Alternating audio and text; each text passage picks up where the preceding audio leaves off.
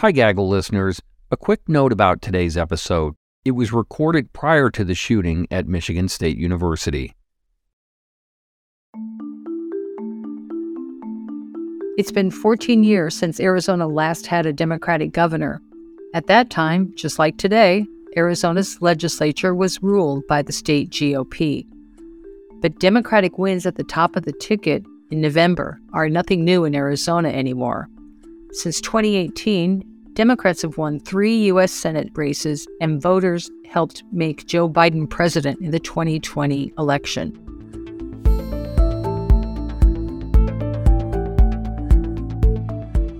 Last year's midterms also showed Republican voters weren't thrilled with their Republican nominees in the state's biggest races. Democrats won the gubernatorial race and Secretary of State as well, while down ballot, Republicans often won as expected. As Governor Katie Hobbs settles into the business of governing, she's battling a Republican-controlled legislature she hopes will turn Democratic next year. Today, we're talking to reporters in 2 states where Democratic governors have been hard to find and 2 different paths for their legislatures. Welcome to The Gaggle, a politics podcast by the Arizona Republic and azcentral.com. I'm Mary Jo Pitzel. I cover state politics for the paper.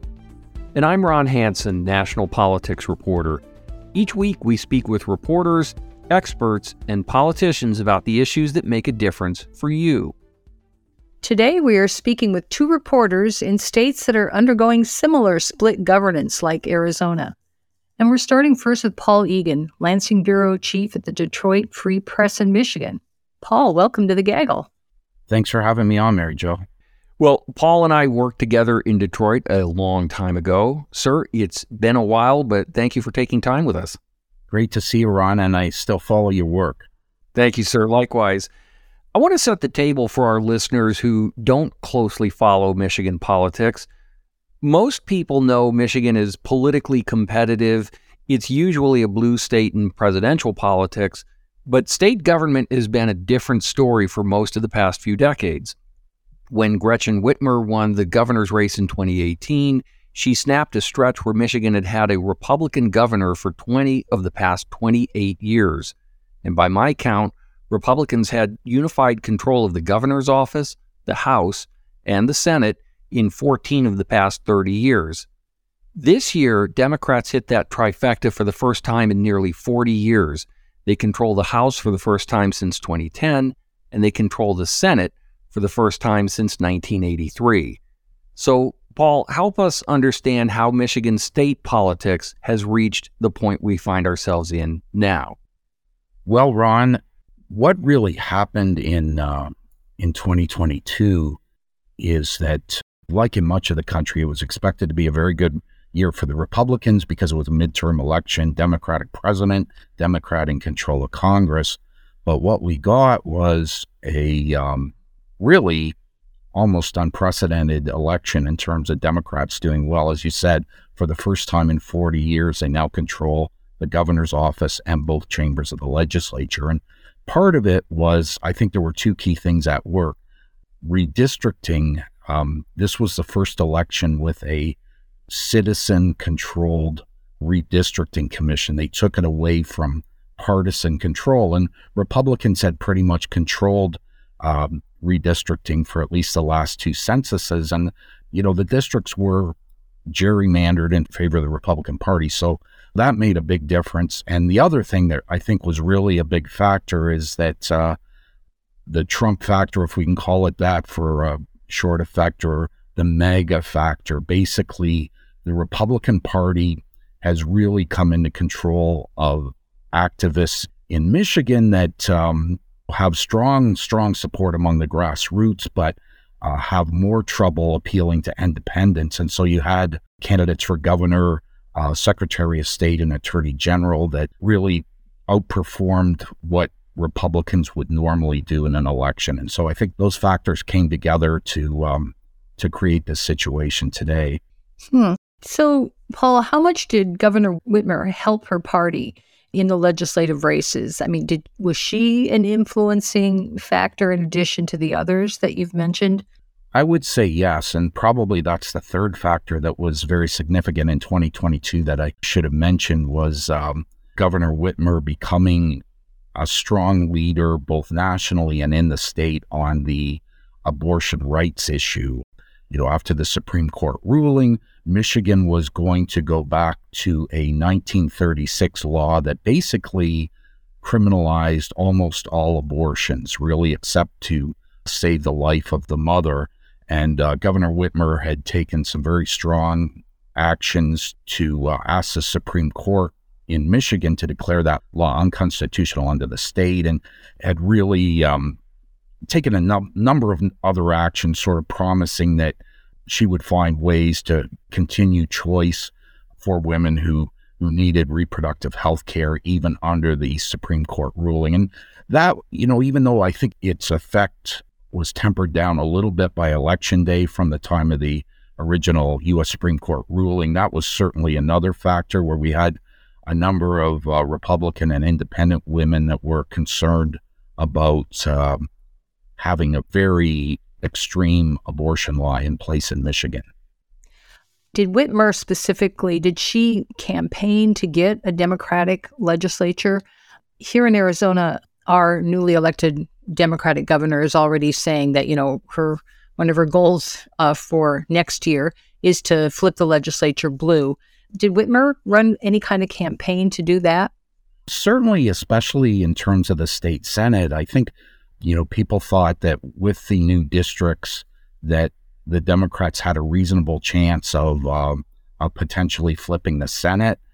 But the House race, certainly she said she wanted a Democratic legislature, but I think it came as a surprise even to the governor that it turned out that the Democrats flipped both the House and the Senate. It really, it was a hope, I'm sure, for Democrats, but it really wasn't something that they were expecting. And of course, I should qualify that by saying the margins are as narrow as they could possibly be. The Democrats have a 20 to 18 majority in the Senate and a 56-54 majority in the state House. So basically they need every vote, or else they need to get some Republican votes to pass pretty much anything.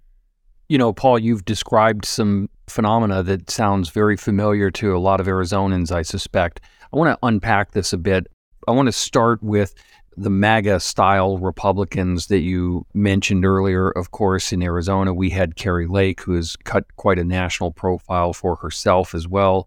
We also had a Senate candidate in Blake Masters and a Secretary of State candidate from the Republicans in Mark Fincham, who really underperformed with Republican voters. When you look at some of the Republican areas in Arizona, it's just very plain. Those candidates were just a bridge too far in the eyes of Republican voters. When I see some of the accounts of what has happened in the Grand Rapids area and such in Michigan, it just seems like Republicans left a lot of money on the table. Is it just bad candidates, or is there a broader interest in Democratic policies, or at least those running for office for Democrats? How much of this is Republicans and how much of it is the story of Democrats? It's really been a kind of a change in control in the state party that's come from the grassroots level.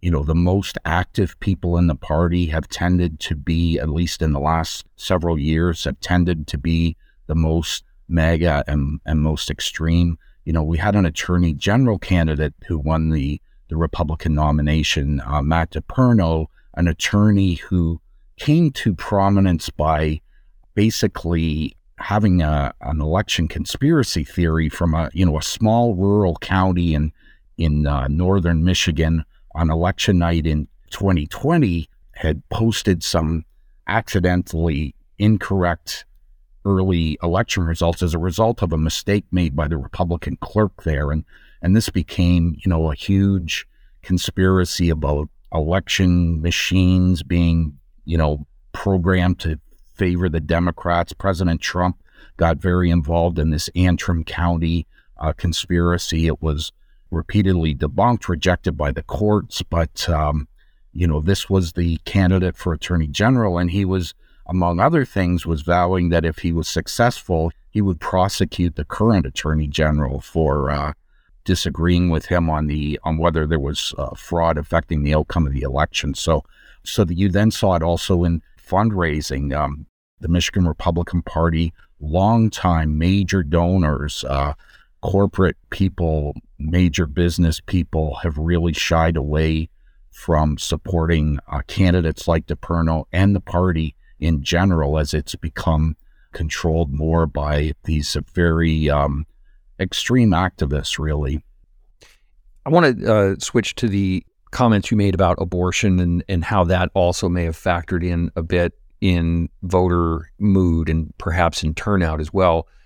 When I think of Michigan, of course, I think of the strong presence of Catholic voters for whom abortion is, of course, an especially important subject of intense interest. We had in Arizona another law sort of like what you've referred to in Michigan from the 1930s. Ours actually went back to the Civil War era that would have criminalized virtually all abortions. The question of abortion and how much that factored into any specific races or activating any particular segment of voters, do you think that that was much of a factor? Were there any clear cases where it just really jumped out at you? Yes, Ron, it was very significant statewide. I mentioned the impact of the U.S. Supreme Court ruling and how its impact had lessened somewhat by Election Day. But the other thing that was happening in Michigan is we also had a constitutional amendment on the ballot in 2022 to enshrine abortion rights in the state constitution. So that was also a factor. And it's really interesting that you mentioned the Catholic Church, because the Catholic Church, from the pulpit, priests were saying, encouraging their flock to come out and vote against this proposal. And Catholics did turn out in large numbers, but what some pollsters have identified as having happened there through exit polls is that you had a larger Catholic turnout, and some of them voted against this proposal, some of them voted for it, but because Catholic voters tend to skew Democratic, at least in Michigan, is that many of those Catholics who came out, who perhaps normally wouldn't have voted, but came out to vote on the abortion proposal, actually ended up voting Democratic as well.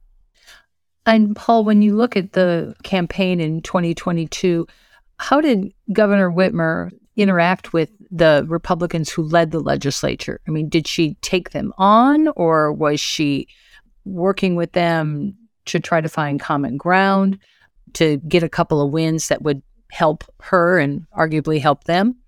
What was her approach to them, especially as the election neared? Yes, it was a very interesting situation because for her first term, she was a Democratic governor with Republicans in control of both chambers of the legislature. They were very critical of the way she addressed the pandemic. Early in 2020, Governor Whitmer took a very aggressive approach in terms of initially closing schools, many businesses, even restrictions on travel, that sort of thing. And so there was a lot of friction, a lot of criticism.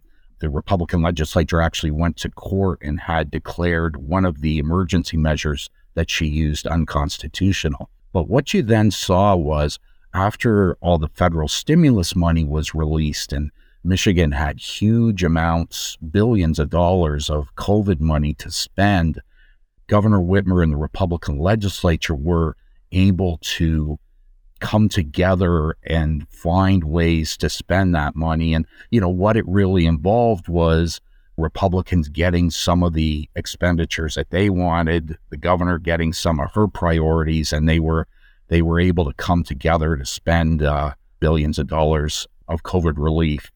As you got towards the election itself, the legislative leaders who were term limited were not running again, sort of were less prominent, and where you saw all the heavy criticism coming from candidates, and including the one who eventually became the nominee for governor, but they echoed that sort of, they really focused the campaign largely on the past, how the governor had handled the pandemic early on.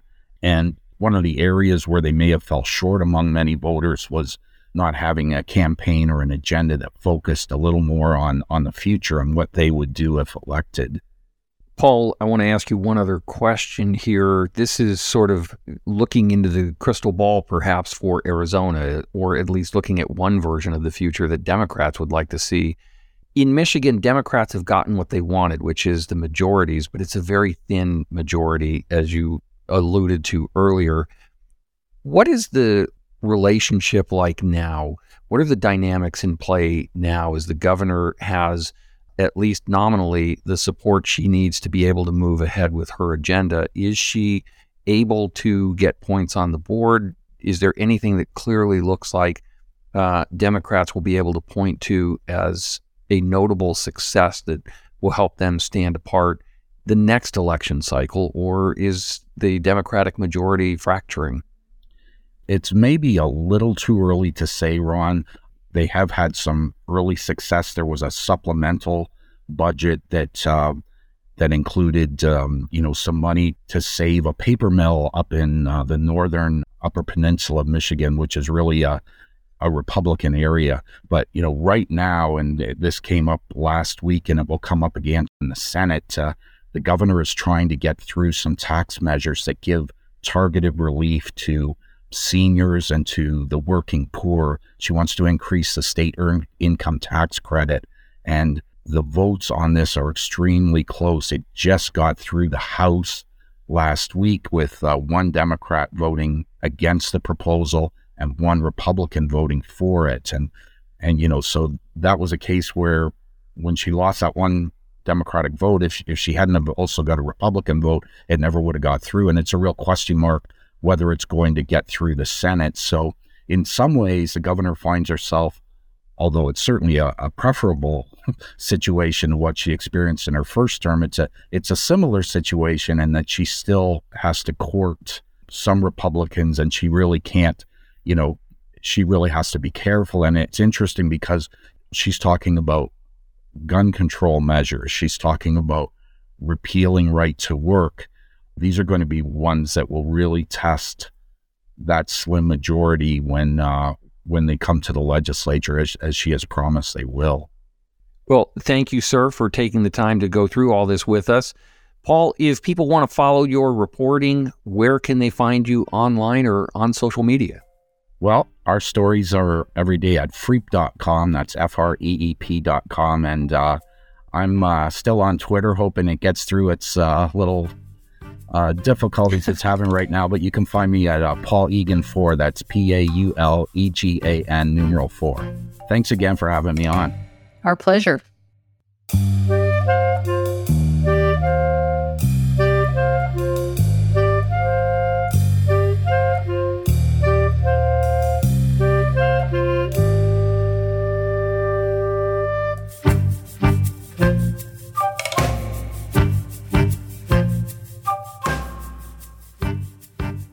Now let's turn to our second guest. Andrew Ball is the senior State House reporter for the Topeka Capital Journal in Kansas. He joined their team in 2020, having previously covered state government in Pennsylvania and Wisconsin. Andrew, thanks for coming on The Gaggle. Yeah, thanks for having me. Always good to hear about how things are going down in the Southwest. Let's give our listeners some background on Kansas. This traditionally red state has a Democratic governor who narrowly won a second term last year. When Governor Laura Kelly first won in 2018, Republicans had held the governor's office for 20 of the past 28 years. Kelly defeated the controversial Chris Kobach, who ran after Governor Sam Brownback left office with sky-high disapproval ratings. And then in August of last year, the state's voters rejected a proposed state constitutional amendment to ban abortion. To many, this was a surprise that so many Kansans wanted to preserve abortion rights. But Kansas's legislature remains dominated by Republicans. When Laura Kelly first won in 2018, the GOP controlled the House 85-40. That's still the margin today. In the Senate, Republicans held 29 of 40 seats when Kelly first won. Today, they have one less seat, 28. So, Andrew, Democrats can point to some victories, but is this only when Republicans overreach? Yeah, It's been an interesting couple of election cycles for Democrats because there definitely have been some victories, and the governor's reelection has been one of those. But, they have struggled to make a ton of substantive gains statewide, with one notable exception. And, your listeners, when they hear Kansas, might think of windswept plains and wheat fields, and we have a lot of that out in the western part of the state. But we also have very densely populated suburbs in the Kansas City metro area, principally in Johnson County, which is the most populous county in the state. And that has seen some very decisive turns in the wake of the election of President Donald Trump in 2016, away from kind of a traditional country club Republican stronghold. In many parts, it's becoming increasingly Democratic. And that has kind of withstood the test of time. Some people thought that, once Trump left office in the midterm election, maybe some of those voters would come home. We certainly saw in the abortion amendment that you mentioned that did not occur, and it did not occur. Governor Kelly carried Johnson County handedly in her reelection, and in fact, it was basically decisive in deciding her victory. So definitely Republicans have held on to power, but they really have lost what was a traditional stronghold for them, and that has really kind of changed the state's political dynamics permanently. I was just going to ask, does that feel like a permanent shift? And if so, why? Is it something about Trumpism? Is it something about the changing demographics of Kansas residents? What do you think is the impetus behind all that? Yeah, so I think a bit of both. It certainly comes from the Republican Party in Kansas looking very different today than it did 10 or 20 years ago. We're talking 2 days after in Kansas, Republicans elected an election conspiracy theorist as their next party chair. They very much have purged, maybe isn't the right word, but have disassociated themselves from what historically has been a very vibrant, moderate wing of the party in Kansas. There are almost no moderates left in the Kansas House. There are a couple still hanging on in the Kansas Senate, but they have very limited power. So that has definitely pushed some of those voters who maybe were sympathetic to the more moderate area of the party, how the Republican Party maybe looked 20 or 30 years ago. They're increasingly becoming Democrats. Has this sort of driven Republicans who have more moderate sensibilities perhaps to become independents or maybe even switch parties altogether? Has this had that purifying effect where the only Republicans left are the ones who are in that very lockstep mindset?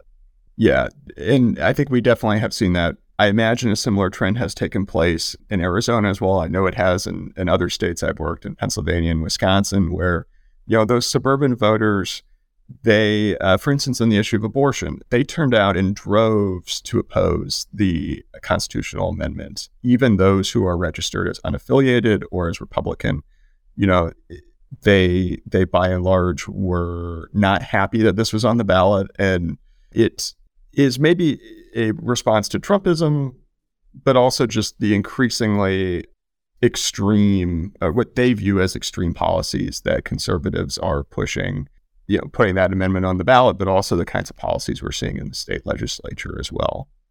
Well, speaking of the legislature, how has redistricting played into these developments in Kansas? The Republicans did get their preferred map through after the 2020 election, which has apparently kept the Republicans in control of the legislature for now. But why couldn't Governor Kelly get a map more to her liking? Yeah, it gets a kind of an interesting dynamic that I think exists more in Kansas maybe than in Arizona at the moment, which is Republicans still have that supermajority.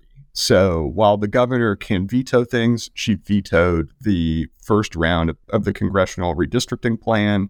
They can override that veto. And I think focusing on redistricting specifically at the legislative level, I think Democrats realizing that they were in a pretty weak position in terms of negotiating kind of went along with the map that was proposed because it locked in the status quo.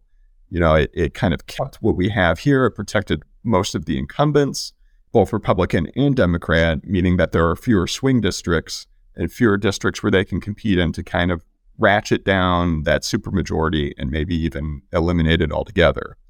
But we kind of have that also at the same time as the dynamics in the Kansas City suburbs I was talking about. So it's possible that despite the Republicans' best efforts, they would say they weren't trying to do this, but aside from, maybe an effort to preserve that supermajority, things are just changing so quickly in that really densely populated part of the state that it is going to be hard for them to maintain that supermajority, even with those new maps going forward. That's definitely something we're going to be watching in 2 years when the entire legislature is on the ballot here in Kansas. There are a couple of seats already that Democrats are making noise about challenging, even though they basically were locked in with the same lines they had 4 years ago. Andrew, after what happened in August, did the governor try to turn the November elections into a broader referendum against the Republican brand or the Republican idea of where the state should be heading on policy matters? Was there any effort to sort of make this about more than just the names on the ballot? Not really. And that kind of, I think, points to what a lot of folks here in this state would say is Governor Kelly is kind of a unicorn. She has a very set brand of issues that she campaigned for re-election on. Education funding, we had big budget issues in the wake of Governor Brownback, leading to those sky-high disapproval ratings that Mary Jo mentioned. And that led to cuts to education funding. The governor has made a big part of her platform saying, hey, I brought that funding back. Economic development. Kansas has gotten a couple really big economic development deals, for better or worse. She's saying, I'm creating jobs. That didn't happen under the Republicans 4+ years ago. And a few other issues that she really zeroed in on and just kept repeating over and over on the campaign trail, and really did not touch abortion. Tried to touch the issue of transgender athletes and girls and women's sports very briefly, and it kind of blew up in her face, and she never tried it again. If asked, she would say, of course I support abortion rights. I think my record is very clear on that, but would quickly kind of pivot the conversation to safer ground. So it was very much about, I think, the brand or the unique set of issues that the governor brings to the table is kind of where she wanted the conversation, versus talking more broadly about Republicans. Because for Democrats in Kansas, frequently, you have to basically go to great lengths to avoid reminding people that you are a Democrat. And that was certainly the approach that she took. Okay, well, Kansas hasn't elected a Democrat to the U.S. Senate since 1932, making this the state with the longest stretch in the nation. Looking at voter registration figures, it looks like the share of Democrats has gone up since 2018, but so has the share of Republicans. And the Republicans still hold an 18 percentage point advantage over Democrats overall. So it doesn't look like a sea change in people signing up as Democrats. So what's driving this support for a Democratic governor? It's an interesting question, and I think a couple things going on. You still have people maybe who kind of are ancestral Republicans. They're still registered as such, or unaffiliated, but they, as we were talking about earlier, are kind of maybe increasingly alienated with the direction that the Republican Party is going. And so despite kind of clinging on to that registration status, they are distancing themselves further and further with a lot of the candidates with an R next to their name on the ballot. Again, Kansas has a pretty proud tradition going back to Nancy Kassebaum in the U.S. Senate of moderate Republican elected officials, and there aren't as many of those on the ballot as there used to be. So I think there's some of that going on as well. And also we're seeing parts of the state that were traditionally Democratic. So Southeast Kansas used to be overwhelmingly Democrat, which is kind of strange to me. When I moved to Kansas, it's very conservative, very consistently Republican. But if you go back and look at Kathleen Sebelius running for governor, the last Democrat to be in the governor's office, she won it basically in a clean sweep. So, we're seeing kind of some of those trends take hold that are tilting blue in one part of the state and moving away from the Democrats in another. Give us a sense of what the day-to-day operations at the legislature look like when they're in session.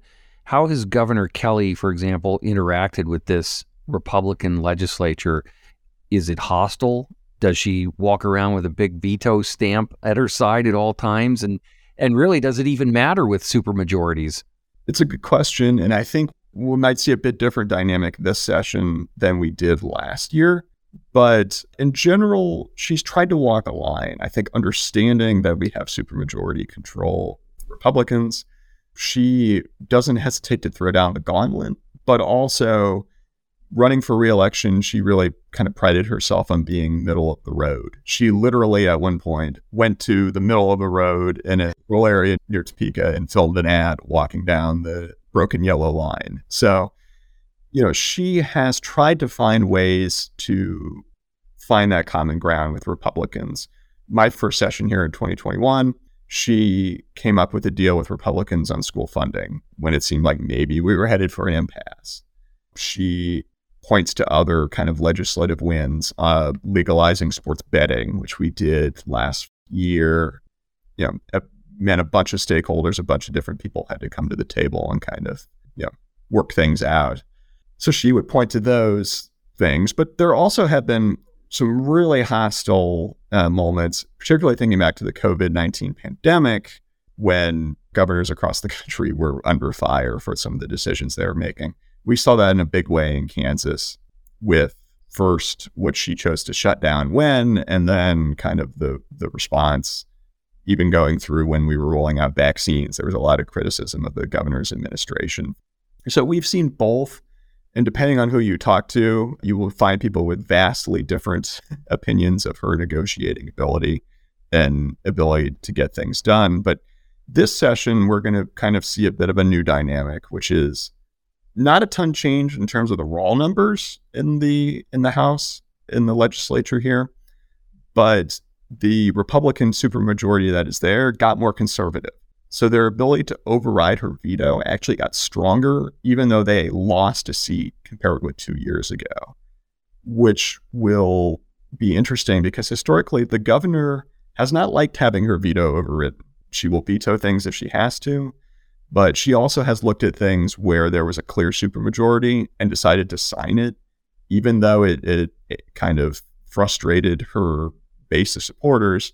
But basically she said, this is going to become law one way or the other, and we're just going to kind of eat it. So it's a little bit of a new world order for the next few months here. And it'll be kind of interesting to see how things go, because they're definitely going to send a lot of things that she will be thinking twice about.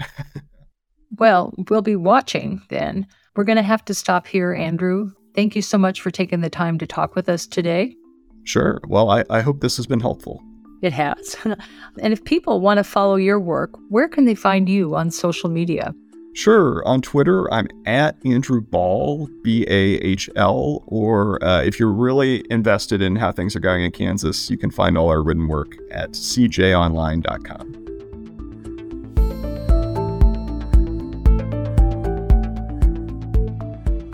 That is it for today, Gaggle listeners. Do you have questions about Arizona's political landscape? Send them our way. You can leave us a voicemail at 602-444-0804 or email us at thegaggle@arizonarepublic.com. That's one word, all spelled out. And since we're a podcast, we'd love to hear your questions. Your message just might make it into one of our future episodes. Be sure and rate and review our show and share it with a friend. You can find me on Twitter at Mary J. Pitzel. That's Pitzl. And I'm at Ronald J. Hansen. That's Hansen. Today's episode was edited and produced by Kaylee Monahan with additional help from Amanda Liberto. Thanks for listening to The Gaggle, a podcast from the Arizona Republic and azcentral.com. We'll see you next week.